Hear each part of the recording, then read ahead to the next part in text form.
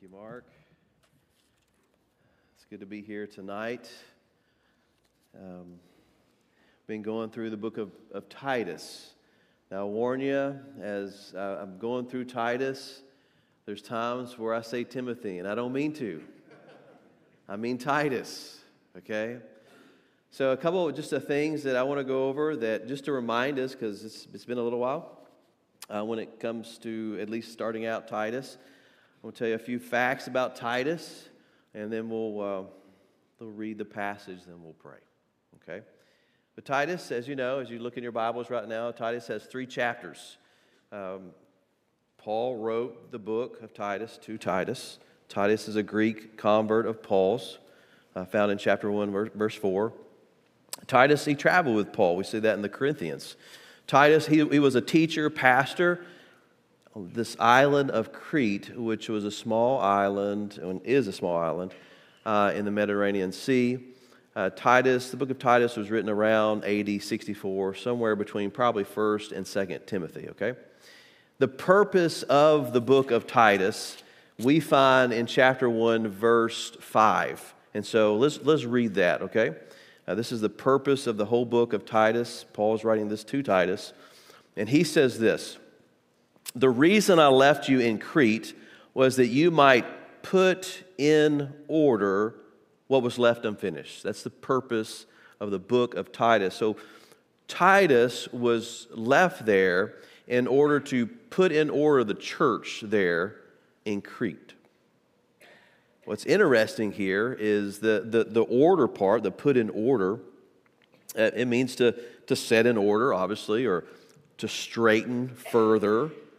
But we get the word, the Greek word there is ortho. The Greek word is ortho, again, which means set in order or straighten further. And that's also where we get the word orthopedic. And so if you've ever, had a broken bone or any type of structural problems, you go see an orthopedic, and they straighten you out, right? And so in a lot of ways, Titus was given this job to be an orthopedic to the church there in Crete, to straighten it out further, right? And that makes all sense when you read chapters 1 and 2, and obviously what we're reading today in verses 11 through 14. Specifically, Paul is writing to Titus to straighten out the church, specifically in 11 through 14, when it comes to grace.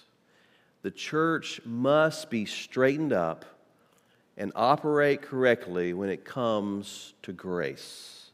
And that's what we read here. Now, I want to go over a few points, but first, let's read, and then I want to pray. Verses 11 in Titus through 14, it says this: "By the inspiration of the Holy Spirit," it says, "For the grace of God has appeared that offers salvation to all people." Praise the Lord, right? It teaches us to say no to ungodliness and worldly passions, and to live self-controlled, upright, and godly lives in this present age, while we wait for the blessed hope, the appearing of the glory of our great God and Savior Jesus Christ, who gave himself for us to redeem us from all wickedness and to purify for himself a people that are his very own, eager to do what is good. Amen. Father, we do come to you. It is impossible for this man here to explain with the power and the understanding of grace. It has to be the work of the Holy Spirit tonight. We lean upon you as the great teacher to teach something that is so foundational, but is so amazing to put our arms around. So we rely upon you. And we pray this in the name of Jesus Christ. Amen. Hey, quickly, there's 4 fast statements I want to give you concerning this passage. And so I'm going to do this quick, but it's just 4. First of all, these 4 verses that we just read, they perfectly encapsulate what being saved by grace is all about. Number one, salvation is entirely the work of God. Salvation is entirely the work of God. Number 2, salvation is available to all people. Praise the Lord. Number 3, out of gratitude for this free gift of salvation that we see in these passages, we strive to reject the temptations of this world and to live in a manner that pleases God. Number 4, even when we fail, and we will, Jesus is a Savior who can make us clean. Praise the Lord. As if, He can make us clean as if failures never happened. This cleansing gives us an even stronger desire, yes, to do good. Not to bring praise to ourselves, but to lift His name up on high, right? Those are 4 quick things that I want us to understand this evening. Do you remember El Nino that took place, big old storm, huge, that took place in Southern California, maybe other places too? The potential dangers of the El Nino, they swept through Southern California. Potential dangers of this mudslide became a real nightmare to the people there, especially one family.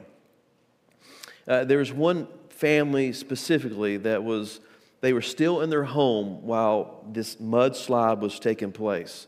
This wave of mud tore through this particular family's house. It broke apart.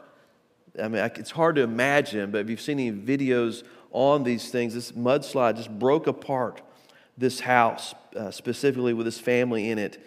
And it swept parts of the house away.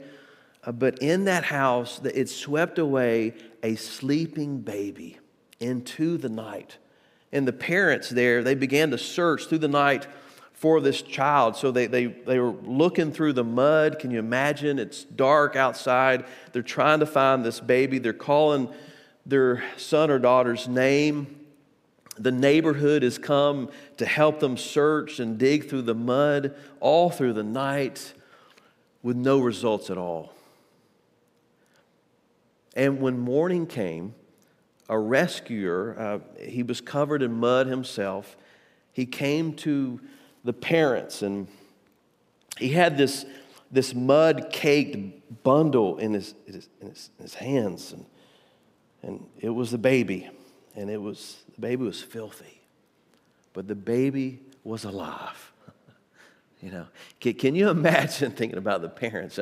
I try to put this picture in my own, my life, and I'm thinking, who cares about the mud, right? I want my baby, right? I want my child. It didn't matter how dirty he or she was. And what a picture of God's grace in this illustration, this true illustration here, and how, God comes after us in that same way. I mean, when we think about grace, and we think about the condition that we were in, we were not attractive at all. We understand that, right? We were the opposite of being attractive to God. He's the one that did all the work for us to come to know Him as Savior. And so grace, we see in these passages, grace rescues us. In verse 11, Paul begins to explain how grace, it transforms us by reminding us of what only God has accomplished in our life. And Paul, he reminds us of our own undeserving deliverance. This deliverance has been made available to everyone. We see it in this passage. It doesn't matter what age you are. Doesn't matter what class you are. Doesn't matter what gender you are. Saving grace is available to anyone at any time. No one has been saved by what they have themselves accomplished, but it's all a work of Jesus Christ. Now, Paul highlights how much we don't deserve salvation, grace, and deliverance in verse 11 when he talks about, do you see the word? Did it pop out to you when we were reading it? It's the word appear. Did that seem kind of appear to you, right? So it's pretty interesting here. He says again, for the grace of God has appeared. I'm thinking, oh, wow. what's going on here in this passage? What's really interesting is that in Greek literature, during that time, the word appear can function as a technical term describing a hero. Isn't that something? Now, you've watched Avengers movies, right? You know about heroes. Just think about heroes just for a minute. Heroes, they break into a very helpless situation, right? And they rescue someone in danger. Now, that someone in danger, there's no way they could accomplish that rescue by themselves. They were helpless, completely helpless in the situation. And Paul is saying, grace appeared. Grace appeared here. Salvation comes, completely the work of God. It's a hero in the night rescuing us that we don't deserve. And what's interesting, even in all these passages, these verses put together, is Paul here, he kind of intertwines grace and God at the same time. He kind of intertwines them both, where Christ is Christ, and then Christ what Christ provides. So Christ and what Christ provides. So God and grace all at the same time. They're almost inseparable here, God and grace.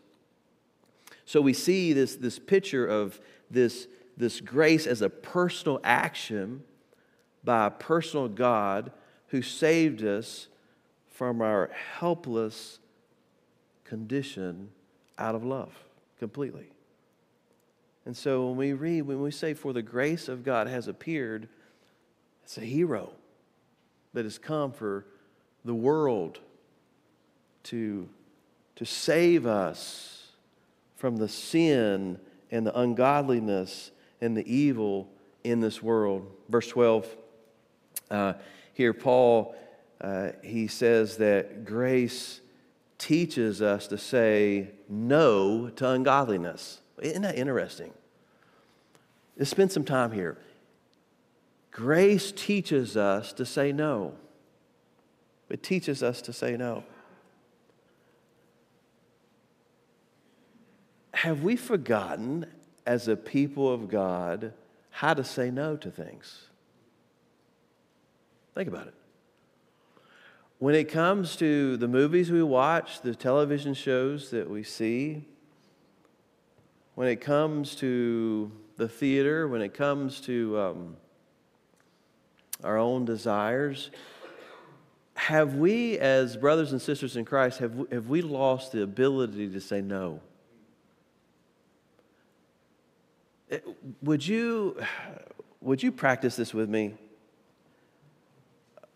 For the sake of me, I guess. Would you just say no? Yeah.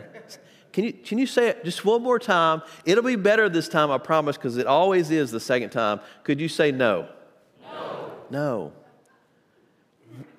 We can say no to things. We can say no to ungodliness. We can say no to sinful things. We're able to do that.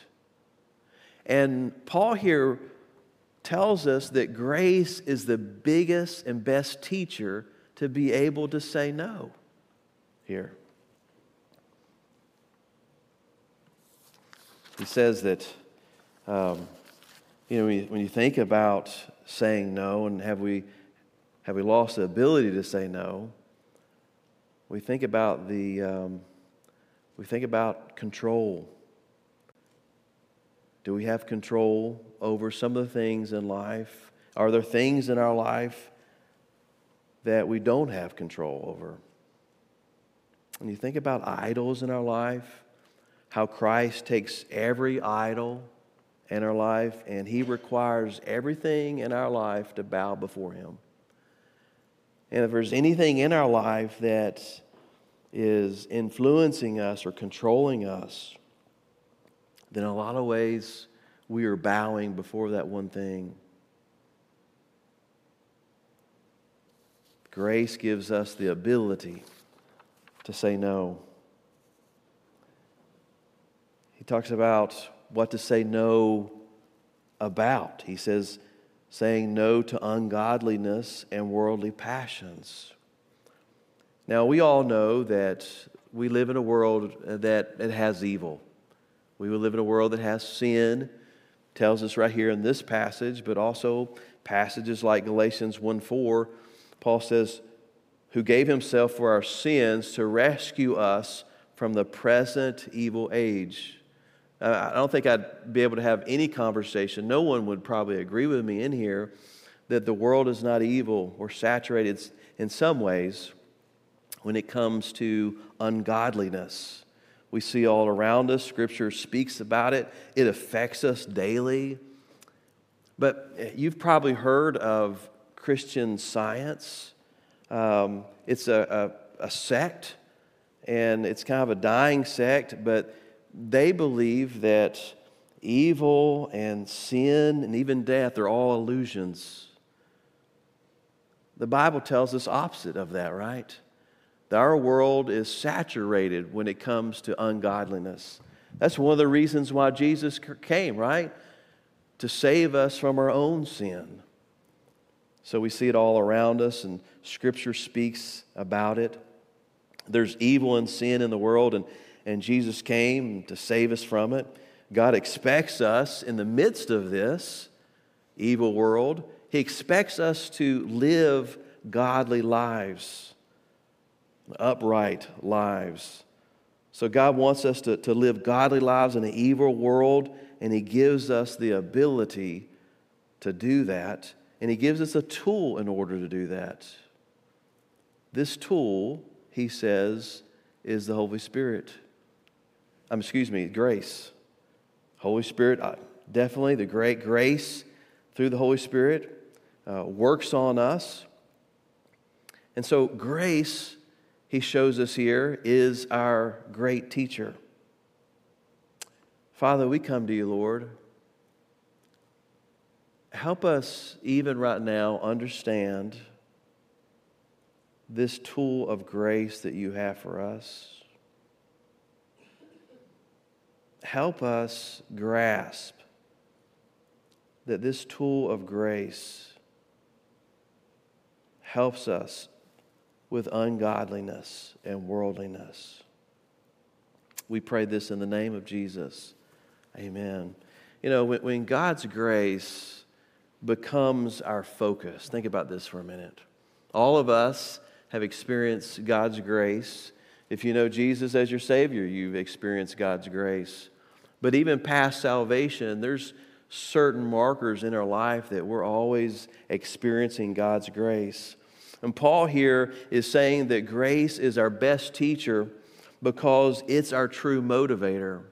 You see, the law is rules, and the book of Romans tells us that we need the law. The law is good for us. It actually points to why we need a Savior. But it's no motivation there. When it comes to our Christian lives and to be motivated for godliness, we're not really motivated when it comes to the law, but we know, and Paul knows here, that we are motivated by grace. And that's why he tells Titus here to straighten up the church, make sure they understand that grace is their teacher. And so the big picture here is when God's grace becomes our focus, it motivates us to live holy lives, doesn't it? When we think about, when I think about the grace of God in my own life, I just ponder it and I'm thinking, Lord, there is no reason, any value in and of myself that You would save me. And there's no reason why You would even give me breath today to breathe, right? And I could go on and on and on. This is what Paul's talking about. He's saying, look, the motivation for holy living, the motivation to be godly, the motivation to do these things is understanding the grace of God. The grace of God is the big motivator in order to live self-controlled and godly lives. And to live in a way that the gospel is furthered and not hindered in any way. But what has happened many times, it happens in our lives, is that we get stuck on living on rules and not the relationship of Jesus Christ. Therefore, we're not motivated many times for holy living because we're doing it for another reason rather than the grace of God. Now, this is what I mean. So, usually, our bedroom right now is being remodeled because we had some things happen, okay? But usually in our bedroom, you would see behind our headboard or up in front of us, you would see this really beautiful framed certificate. That's really nice. I mean, we paid some money for this frame. It's really nice. And I needed to because my wife said that we needed it. And so that's what we did. And it's for our marriage. It's a certificate, you know, and it's really pretty. I tell you it's pretty. It's really nice. And usually it's so we can see it. And it talks about marriage and the things of marriage and while we're married and things like that. Now, if my wife whispered in my ear and said, "Sweetie, why do you love me?" And I pointed to that certificate. I said, "Baby, because that certificate tells me to." That wouldn't be a very good day, would it? It wouldn't work out real well if that was the case, right? It wasn't happening. But what if I told her, I said, "You know, it's because we have a relationship together. That's why I opened the car door for you, right? That's why I love to be around you. That's why we laugh and we giggle together. We do. That's why we do that, because it's not because of the certificate up there. It's because I love that woman. And I want to serve her. I want to do everything I can because of our relationship that we have, right? Doesn't that apply to this, right? Well, we have a God that we have such a relationship with. There's nothing more. We want to serve Him, right? We want to love Him. You don't have to remind us to go to church on Sunday because we've got a relationship with Him, right? We don't have to be reminded to go to a life group. You don't have to remind us to be godly. You don't have to remind us to put others before ourselves, because I want to. This is the God I love, and the grace that He's given me is just shines on me weekly, daily. There's a grace reason why I want to be the man that He created us to be, right? And the woman that He created you to be. More than a certificate, more than the law, more than rules, because of grace and what He's done in your life and my life. I can't wait to serve Him and to love Him. That's the picture that Paul is trying to get to Titus. And Titus is trying to get to the people of Crete. Grace. Structure. How you see grace. What motivates me is because God has poured out so much grace on me. I want to. I want to do these things. I want to serve. I want to be godly. I want to do these things. Yes. So when we begin to put our arms around what God has done for us, there begins to be a revival in our hearts. You know what I'm talking about, don't you? When you begin to put your arms around how God is gracing you, I don't even know if that's a word, okay?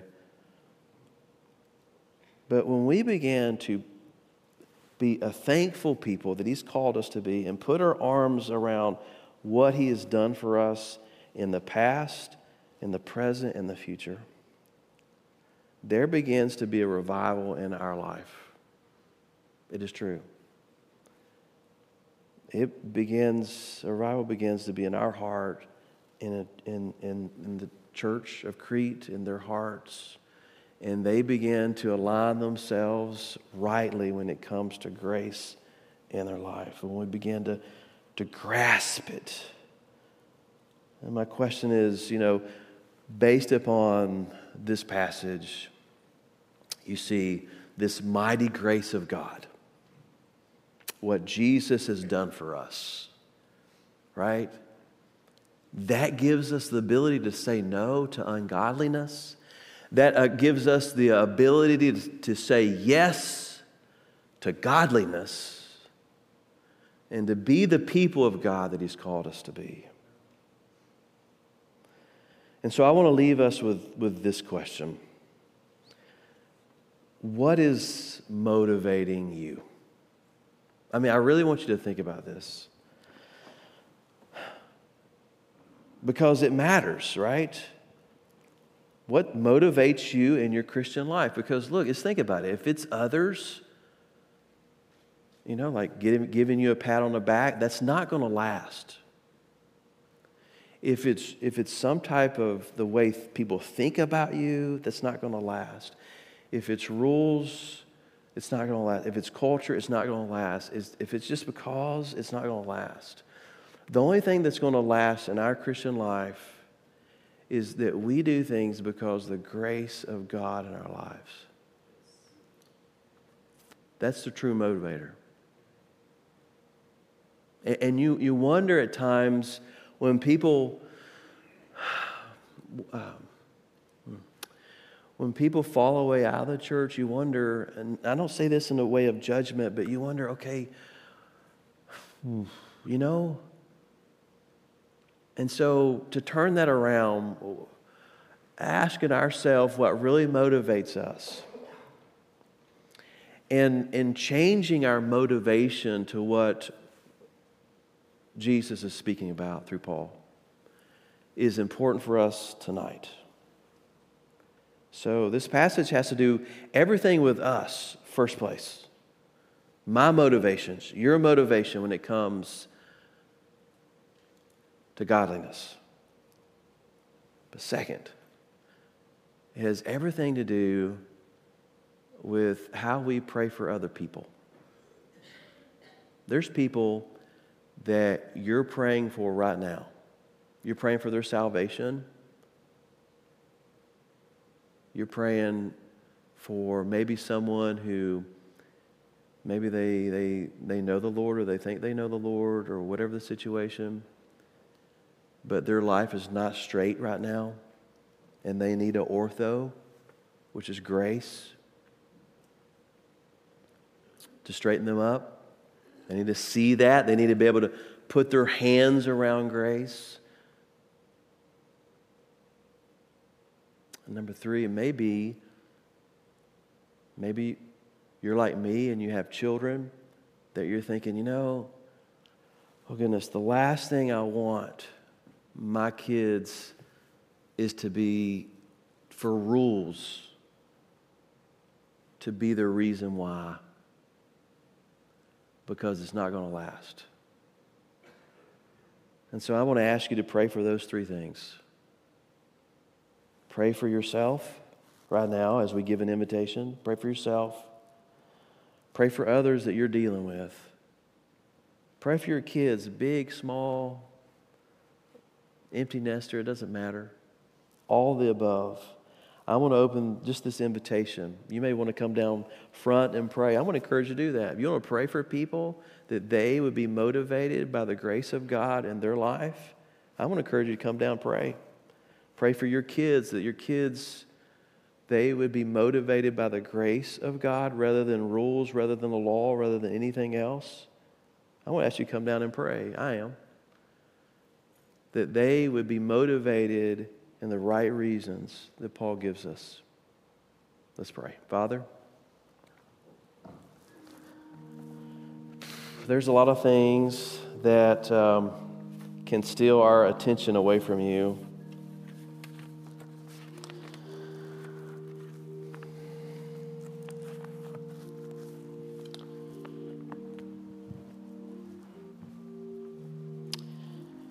Give us, God, give us eyes to see your grace. Would you? Give our kids the ability to see your grace. Give them the ability to see the ungodliness in this world, and that you have called them to be something different. Father, we pray for those in our life that we're praying for salvation, that they would understand grace, and we would be that vocal piece in whatever ways you want us to be. We pray this in the name of Jesus Christ.